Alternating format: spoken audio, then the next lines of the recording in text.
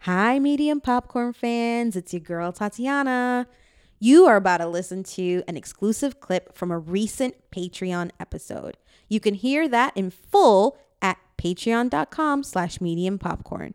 We have tiers ranging from $2 to $15, and each provides you with hundreds of bonus hours of content. So make sure you go straight to Patreon and sign up. What's up, little biscuits and sun-dried tomatoes? It's your boy Eddie Collins, Guys, and it's Justin Brown. and we're media popcorn niggas spoiling movies. And we're spoiling this movie, but it's also part of history. But it's okay if you don't know this history because I didn't know it, and I feel like I know a lot about American history. But they don't teach us the dark shit. And so we were talking about Killers of the Flower Moon, about the crimes that are likely still happening in Osage, Washington counties, particularly Yep. towards indigenous people.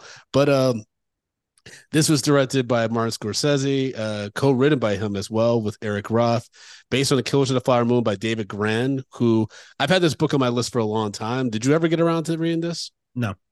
Yeah, he wrote this in The Lost City of Z, and he recently wrote this one book about like the ship that like was part of the secret mission back in the day that got there was like a mutiny and niggas. It was crazy. Like I heard him recently on an NPR podcast talk about this movie and then that book, and I'm like, oh, I should check out this guy's stuff. It sounds Yeah. interesting because I'm big into historical nonfiction. Like Yeah. I got like the past few years I've been really into that genre, and so this seemed like it's right up my alley. And you and I obviously, like with the few films that we've covered, we've been very vocal about our frustration at the fact that the indigenous people don't really have much of their history covered, and there's just so many crimes against that community that are never talked about. Yeah.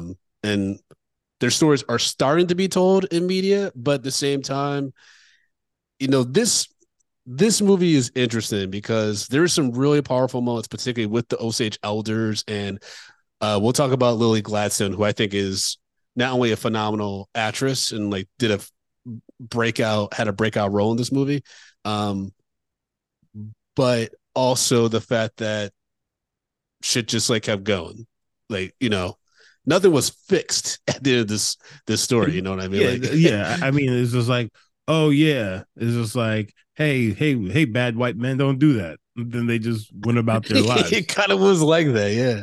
Uh, Which I is gotta, yeah. What were you saying? so like I probably told the story on the podcast before, but anytime I just think about the Native Americans and their plight, it just takes me right back to when I visited the Grand Canyon.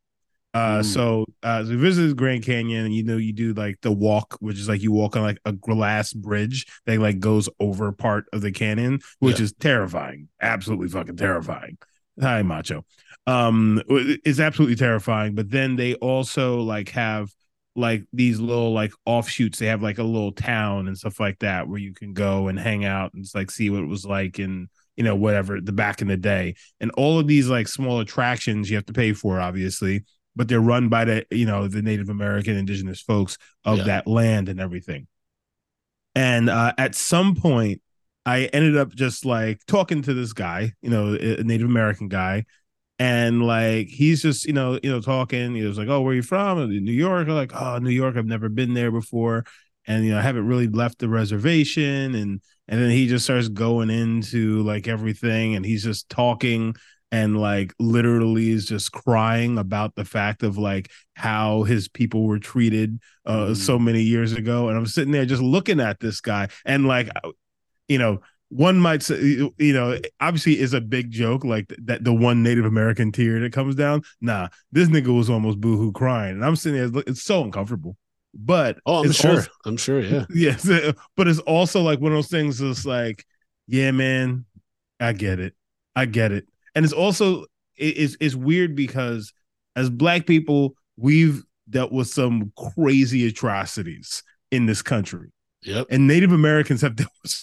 crazy fucking atrocities as well. And like, you never want to get on the point where it's just like, well, whose trauma is worse? But like, if you really try to go back and forth, tick for tack, it's really hard, man. It's really hard to say because I would they say, got yeah. fucked over heavily, and so Yes. did we. It's just like, but man, like, and all of these movies and thing comes out, you're just like, oh man, they were acting like they were cool with Native American people for a while. They've been white people honeydick them. They honeydick Oh them for yeah. years, and then they go and create fucking the term Indian giver, which I think is the most ridiculous thing in the world. Yeah, I mean, that's one of the things that I gotta say. Like, you know, when you think about it as a piece of art and you think about it as a movie and, you know, the actors that were in this, I think Robert De Niro as William King Hale is one of the most chilling villains I would say in the past like 5 years or so. His portrayal as like that like white guy who really empathizes with the community and seemingly is contributing to their plight and trying to provide resources to the community and even knows the language and the traditions. And then you find out this nigga's behind everything. Yeah. This nigga's behind all like the suffering, particularly of Lily Gladstone's family. You find out that he is behind people getting murdered, houses being destroyed, fucking land being taken away from the rightful owners and shit because of the oil. Like, he is one of the most maniacal people in American history. Yeah. And, you know, I gotta like, what's frustrating about this movie is that it does focus a lot on like it pretty much is about Leonardo DiCaprio's character Ernest Burkhart, who is the nephew of William King Hale. I mean, let's also be totally honest. This is written by Martin Scorsese, so it's going to be focused on the white men. So here's the thing, which is wild because it could have been even.